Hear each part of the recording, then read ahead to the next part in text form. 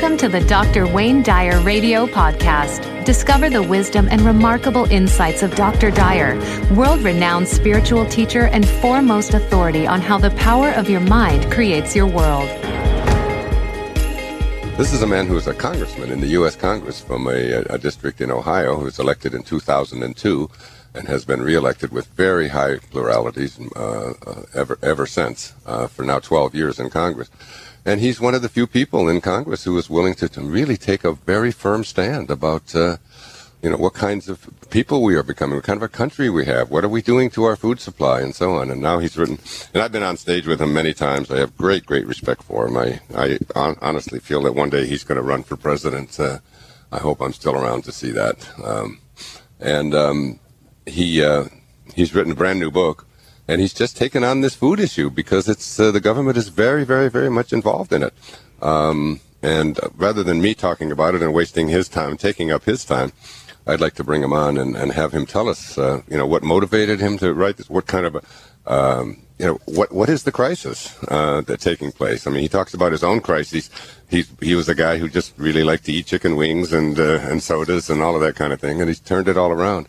So I'm deeply impressed. I think this may be the most important issue facing our country in the next couple of generations. And if we don't do something about it, and we just keep focusing on the bottom line and just making money and letting these these huge food conglomerates decide what's going to be going into our food and how much has changed in the last 30 years. So here's the man. His name's Tim Ryan, and he's a congressman in the U.S. Congress and a man that I respect and love very much. Hey, Tim.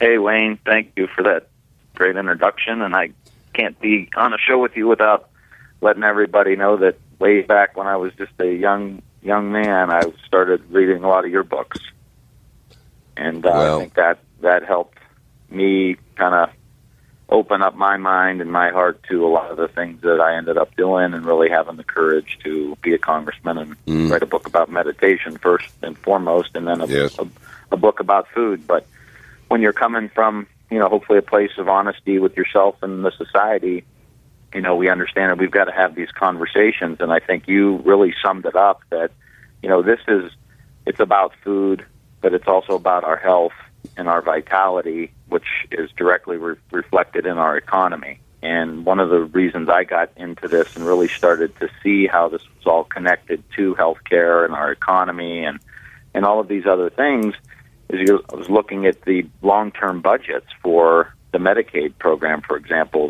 that we spend billions and billions of dollars on as Americans. A lot of people pay a lot of taxes to help this program go. And, if we have half the country that has diabetes or pre-diabetes in the next few years, programs like that, the Medicare program, even private insurance are going to collapse on their own weight. Because if you look at someone who has heart disease and diabetes or depression and diabetes or basically anything and diabetes, then you're going to skyrocket the healthcare costs. You stay in the hospital an extra day and a half to 2 days. Your costs of care go up through the roof for very similar things. So if we don't recognize that a lot of this stuff, like Mark Hyman says in the foreword of the book, I can't cure diabetes in my doctor's office. And that means we have to go about other ways of doing it. And to me, that's retooling the food system and the ag policies here in the U.S. Absolutely. It's a fascinating statistic because one of the films that you mentioned in your book was a movie called Fed Up. So I, of course, I ordered it and I watched it last night in preparation for talking with you today. And one of the things that you say in the book, and it's said in there, is that this is the first time in the history of the United States that the generation of people that are being born today are going to have a shorter life expectancy than their parents. It's never happened before. That's a really, sociologically, that's a huge shift, isn't it? Away from where we ought to be going, what we ought to be thinking about. I always think of the Native Americans. They had such a reverence for the land and the food and so on. And one of the things that one of the Ojibwe prayers was, when we walk upon the earth, we always place our feet very carefully on the ground because we know that the faces of our future generations are looking up at us from beneath the ground, and we never forget them. And it seems to me that we have forgotten them in the name of just big agribusiness and money. It's like it seems to me that the food industry, what I got from watching the film and reading your book, is that the food industry is not so much concerned with the health of the American people as they are with the profits that are coming from what we are putting into our foods. And one of the first things I think we need to really talk about in the time that we have here is this whole idea of obesity. I mean, I watched some of those really, really heavy kids, and we've been told over and over and over again, if we have an obesity crisis, all we have to do is tell people, eat less and exercise more, and it will stop. But it turns out that isn't the truth anymore, is it, Tim? No, it's not. And you know, you should exercise, and that's important. I know you do, and I do, and we try to, take care of ourselves, and you got to get the blood pumping and all the rest. But for a lot of us, this food that we're eating, not all calories are equal. And the calories that you get from fruits and vegetables and lean meats, for example, are much, much different than the same amount of calories that you would get from processed food. And a lot of times this stuff's not just processed once. It's once, twice, 3, 4 times to turn into that, quadruple stuffed Oreo cookie that we get. We never had that. I'm 41 years old. We had Oreo cookies, when I was growing up. And now it's quadruple stuffed strawberry, but it's about what you're eating, and it's about your diet. Even in our schools, which I talk a lot about in the book, I think, we've got to figure out how we can get good, wholesome food into our schools.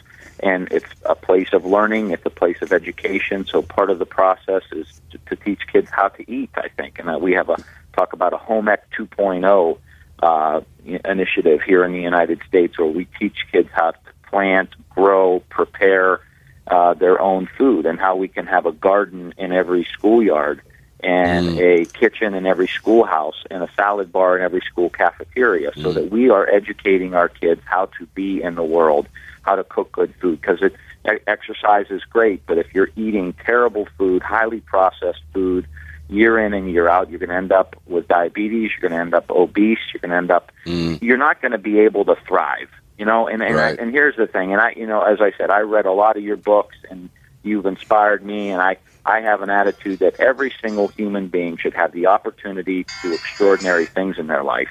And we are cheating these kids from an opportunity to be an innovator, to be an entrepreneur, to help us grow the economy, to create jobs, to be a creator in this society today, if we're filling them up with junk. And then this happens in the schools all the time. These kids will eat junk for breakfast. They'll have a fruit roll-up for lunch and a bag of Doritos and a Pop. And then as a society, we ask them to sit down and learn algebra. And then we just can't figure out why they can't learn algebra, and why our rankings in the U.S. in math and science scores internationally are stagnant and going down. Because we're not giving our kids the opportunity that we need to be giving them to live their dreams, to be extraordinary, and to do extraordinary things. And it gets back to some of the basic things. And here, just one last point.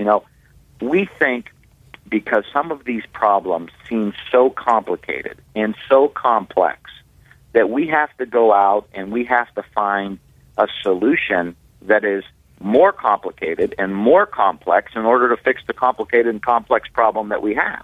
When the reality of it is, we need to start simplifying things. We need to get back to the fundamentals. And I can't think of anything more fundamental than what we're putting into our body, and how we need to retool the system so that we have affordable fruits and vegetables that goes into our schools, and we can help our farmers adjust to this new system as well. Well, it's interesting, because when I went to school in the public schools in Michigan, when they had a cafeteria, the food was prepared by the staff there, and it was. Now it turns out, I didn't even realize this, that almost all of the food that is supplied for children in our schools is supplied by fast food companies. 1 week it's one day of the week it's McDonald's, another day it's Taco Bell or whatever it might be, and they're bringing in the pizzas, and they're bringing in the French fries, and they're bringing in the greasy cheeseburgers and the gluten and so on, and offering them something to drink. And the thing that they offer them to drink is probably the thing that's the biggest cause of obesity and difficulties in people is is soda pop. I mean, it's a national kind of crisis almost that how many grams of sugar are in one 12-ounce can of Coca-Cola?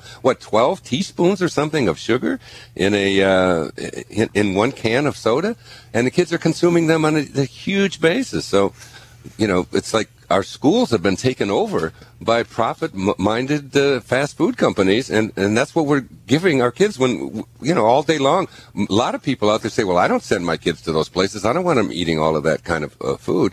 And then they go into the schools, and that's exactly what they're getting with the sodas. And the huge companies are aligned with the big agribusiness. I mean, Coca-Cola is involved with, funding programs to help overcome obesity and putting in there that drinking soda is something that's good for them. Yeah. No, there's no doubt about it. And it gets to this general idea that we've had in America now for a couple of decades, to where, we aren't funding and properly funding our schools. And so the school districts get very desperate for money to plug the holes in their budget. And so here comes, some of these big businesses that say, hey, we'll put a scoreboard on the football field. You let us put our prop in the thing, or we'll fill a gap here or fill a gap there. Yeah. And so the poor local school district people are stuck because they can't pass a levy because the economy's not doing well, and they can't. So all of this is a cyclical process. But you think about what our priorities are, and here's really the argument that I make in A Real Food Revolution, and that I think it's important that we start to talk about. People say, well, we can't afford to do that. We can't afford to make sure that people have access to fruits and vegetables. That's going to be too costly. What's the cost of having half the country have diabetes and prediabetes? What's the cost of that? Do we think, this is why, the mindfulness piece and the meditation piece, can we please take a step back, take a deep breath, and watch this system continue to spin? Let's anticipate what's going to happen, like you said, in 2050. What kind of kid is going to be around in 2050? What are they going to look like? What's their health level going to be like? What's their quality of life going to be like? And then again, what's the cost of our taxes to pay for a Medicare, a Medicaid, and a private insurance system? Businesses aren't going to have any money to invest into technology, capital equipment, reinvesting back into their business, because they're going to be strapped with the healthcare costs. What business wants to hire a workforce full of people who have diabetes? And the productivity problems. Yeah, and the obesity. I mean, it's like when we talk about now, they said this is what I was in Fed Up, 1 out of 3 Americans today is listed as chronically obese, and they said by the year 2050, 95% of Americans are going to be overweight. That means virtually everybody, because of, and I don't know how much time you have, Tim, just let me know when you have to go. I know you have to catch a flight.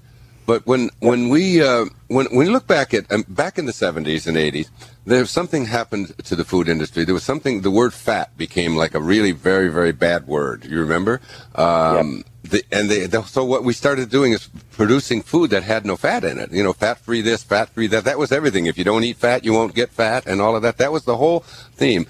Now what they've discovered is that when we took the fat out of food, it doesn't taste very good. It tastes like cardboard a lot of ways. So what did they do? What the food industry had to do in order to make the food more palatable was to add things to it. And they invented something called high fructose corn syrup, which is one of the huge ingredients in something like 70 or 80% of the processed food in America has sugars added to it by all different kinds of names, unpronounceable names, but they're all sugars.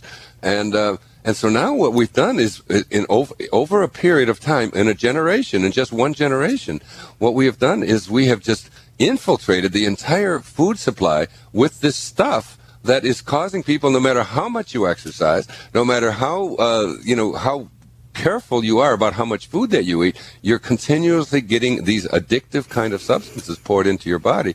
And that's something, we're going to have to really, really look at. And my question to you as a member of Congress is is the government in any way culpable for this on the basis of, like, who's regulating the food industry anymore? Is it the food industry doing self-regulation? We don't have to go very far to realize that self-regulation doesn't work very well, whether it's the banking industry, the food industry, the drug industry, or so on. So, what can, and a big concern of mine is the number of lobbyists for the food industry who are just, continuously pressuring members of Congress to allow, them to regulate their own industry.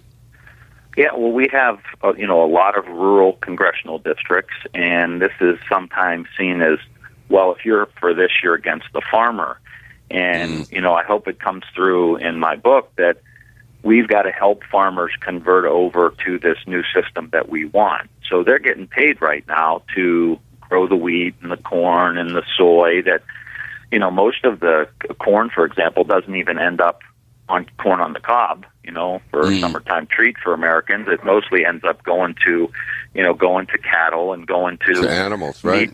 To animals that that we're going to eat later on, and that's a very expensive process. But neither here nor there.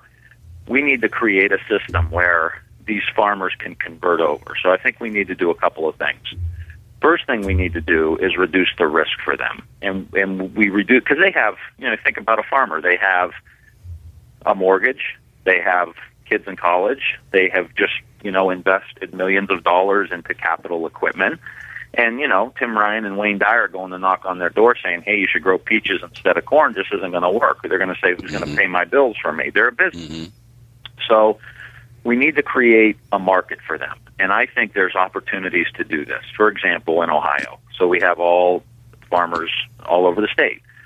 In Columbus, Ohio, we have The Ohio State University. 60,000 students.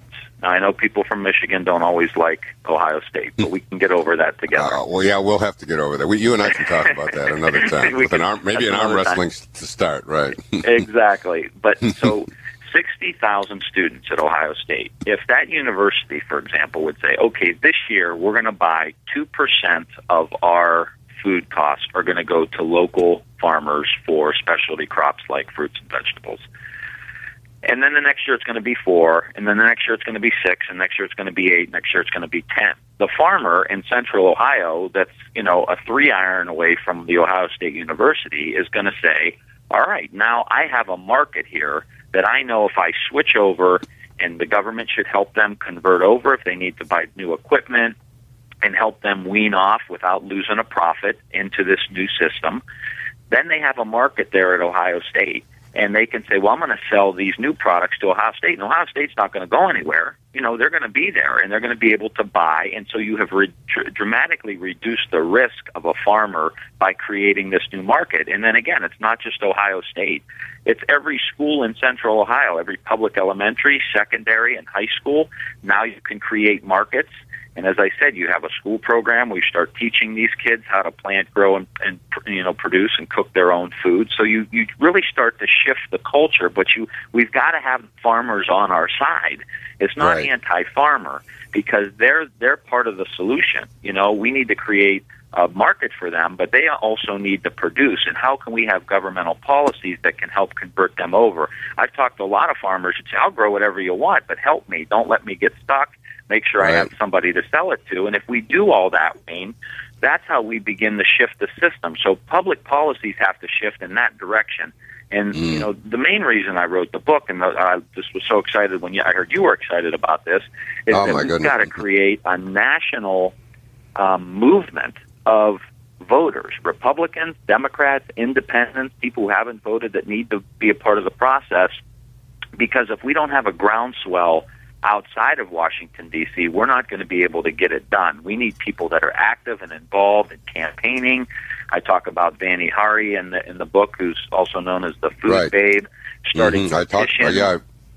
I like her a lot. She's fantastic, and so starting petitions, being active, being involved. Not everybody can run for Congress, but we need an active, vibrant democracy, and we need it in a bipartisan way if we're going to shift this stuff. This isn't a Democrat or Republican issue. I think, if you're looking at long-term fiscal health, and these are all boxes that I don't even like to jump in because I don't think they're necessarily true, but a lot of conservatives would say, hey, I'm worried about long-term deficits, I'm worried about governmental intervention and all this stuff. Well, your fiscal outlook is pretty poor if we keep going down the road we're going with absolutely that's happening. So if you're a conservative, you should be very interested in how we can retool the food system. And if you're a Democrat and you're concerned about affordability and how you shouldn't have to be a millionaire that can go to Whole Foods and buy all the good food you want, and how that that access should be in food deserts in our urban core. Those are traditionally Democratic issues. So this, I think, transcends the traditional political lines that we've, artificially drawn for ourselves. What I've said over the years, Tim, if you've listened to me, and I was doing this actually before you were born, out there giving talks like this, and one of the things that I've always said, in over 40 years of being in the public eye, is that the only way that we can change the world, the only solution for changing the world will be a change in consciousness. We'll never transform the world by having people, even people like yourself, who come out of this new consciousness. This is where the leaders are going to come from. And it's like, it isn't going to be so much about passing laws and about passing rules and so on. It's going to be about shifting our consciousness. Victor Hugo said in Les Miserables, there's nothing more powerful than an idea whose time has come. And it looks to me like because I see all of these new documentaries that are coming out all the time. I see people writing books about this. I see, I've been very involved with Bill Davis, who wrote The Wheat Belly. I'm doing a public television special with him on what gluten is doing to our society and so on.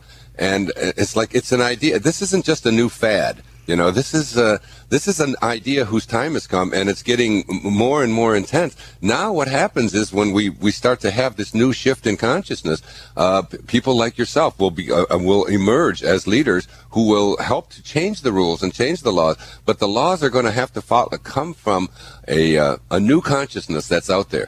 And it seems to me that's what my job is, that's what your job is as a writer, as an author, is to raise the consciousness of the people and to get them thinking about the kinds of things that we're putting into our body, and the way that we are allowing lobbyists to dictate our policies, and the way the government is stepping back and just allowing this to take place and so on. All of that will change as people say, you know what? I'm not going to put any more processed sugar into my body. I'm not going to be drinking soda pop every day or oranges. I'm going to become conscious of eating real foods. And then what will happen with that is that the farmers will come along and say, hey, this is exactly what it is that we want to do. We don't want to have to buy our seeds from some big company, some big conglomerate who's got a patent on them. We want to do, it's like someone once said that the initials GMO stand for God Move Over. It's like now we'll take over. Now we'll put pesticides in your seeds and you'll buy them from us and so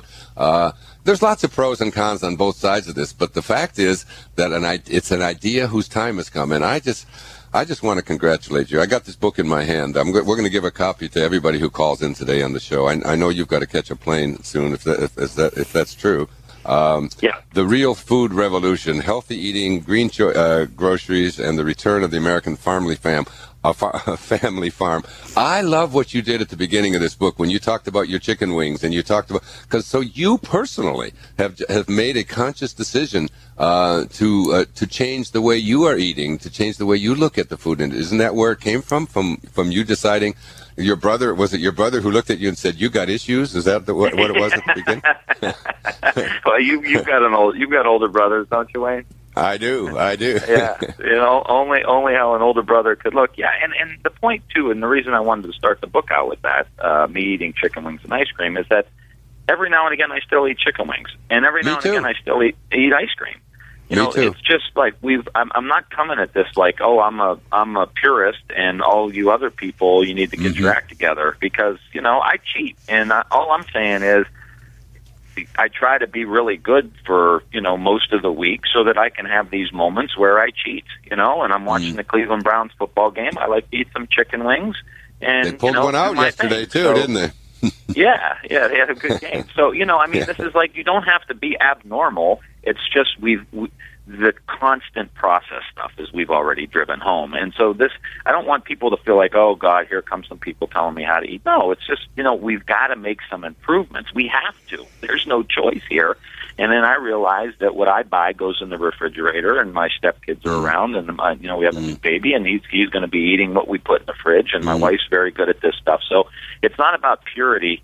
It's about, moving the needle and, right. and giving everybody access. And we have, what I think is most exciting about this, too, is we look into our urban centers, and they're in Milwaukee and Cleveland and Detroit now. There's a lot of urban agriculture that's happening, and it's rebuilding community, too. And the goal here is, how do you take centers of consumption and convert them over to centers of production, and teach kids how to grow food and produce it and sell it and make money, or we could create summer jobs and economic activity, knock down these dilapidated old homes in some of these bigger industrial cities and plant gardens and put kids to work and teach them how to grow things instead of how to kill things. And this is all more of a spiritual philosophy, too, that we have an opportunity, I think, to really get back to our urban cores where there's food deserts. There's miles in some cities, Wayne, miles where people don't have access to a grocery store. So and they don't have access to transportation. So of course they go to the corner store and get the fruit roll-ups and get the bag of Doritos and the sugary drink, and that's lunch. That's dinner. But when we shift the consciousness, Tim, when that shifts, that you won't see Skittles and all of those things at a child's eye level as they're going out through the checkout stand in every store and every gas station that they go in and so on. They're constantly being reinforced with this idea, and seeing commercials on television for food and so on, for food that isn't good for them.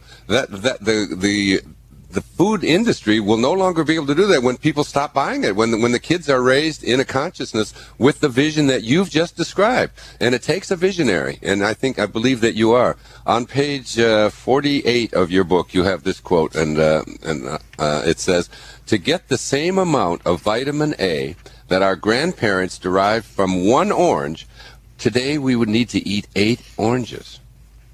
I mean, that is really a major change and shift in what we are putting into our bodies.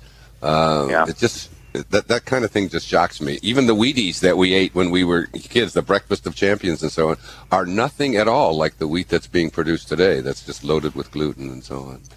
So you're the visionary, man, and I really appreciate that. I loved your book, A Mindful Nation. I couldn't believe that someone in Congress, who has the lowest approval rating, they say, of any occupation in the country, would actually come out and look at, teaching meditation and mindfulness and growing a nation of mindful people.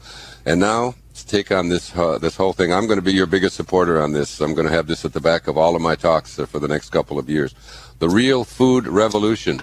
By a man who's a visionary, who can see, what it is that has to be done in order for us to recapture our greatness as Americans. Thanks, my friend. Well, I appreciate it, Wayne. Thanks for all your help, and thanks for inspiring me way back in the day. You're very welcome. I'll see you. I think I'll see you in California soon at one of the talks that we're doing. Yeah, I'll be in Pasadena. I think it's October 24th, I think. Yeah, I'll be there with you, my friend. God bless you, Tim. Thanks for everything. I appreciate it. Alrighty. To find out more about Dr. Wayne Dyer or any other Hay House author, please visit hayhouse.com. Thank you for listening.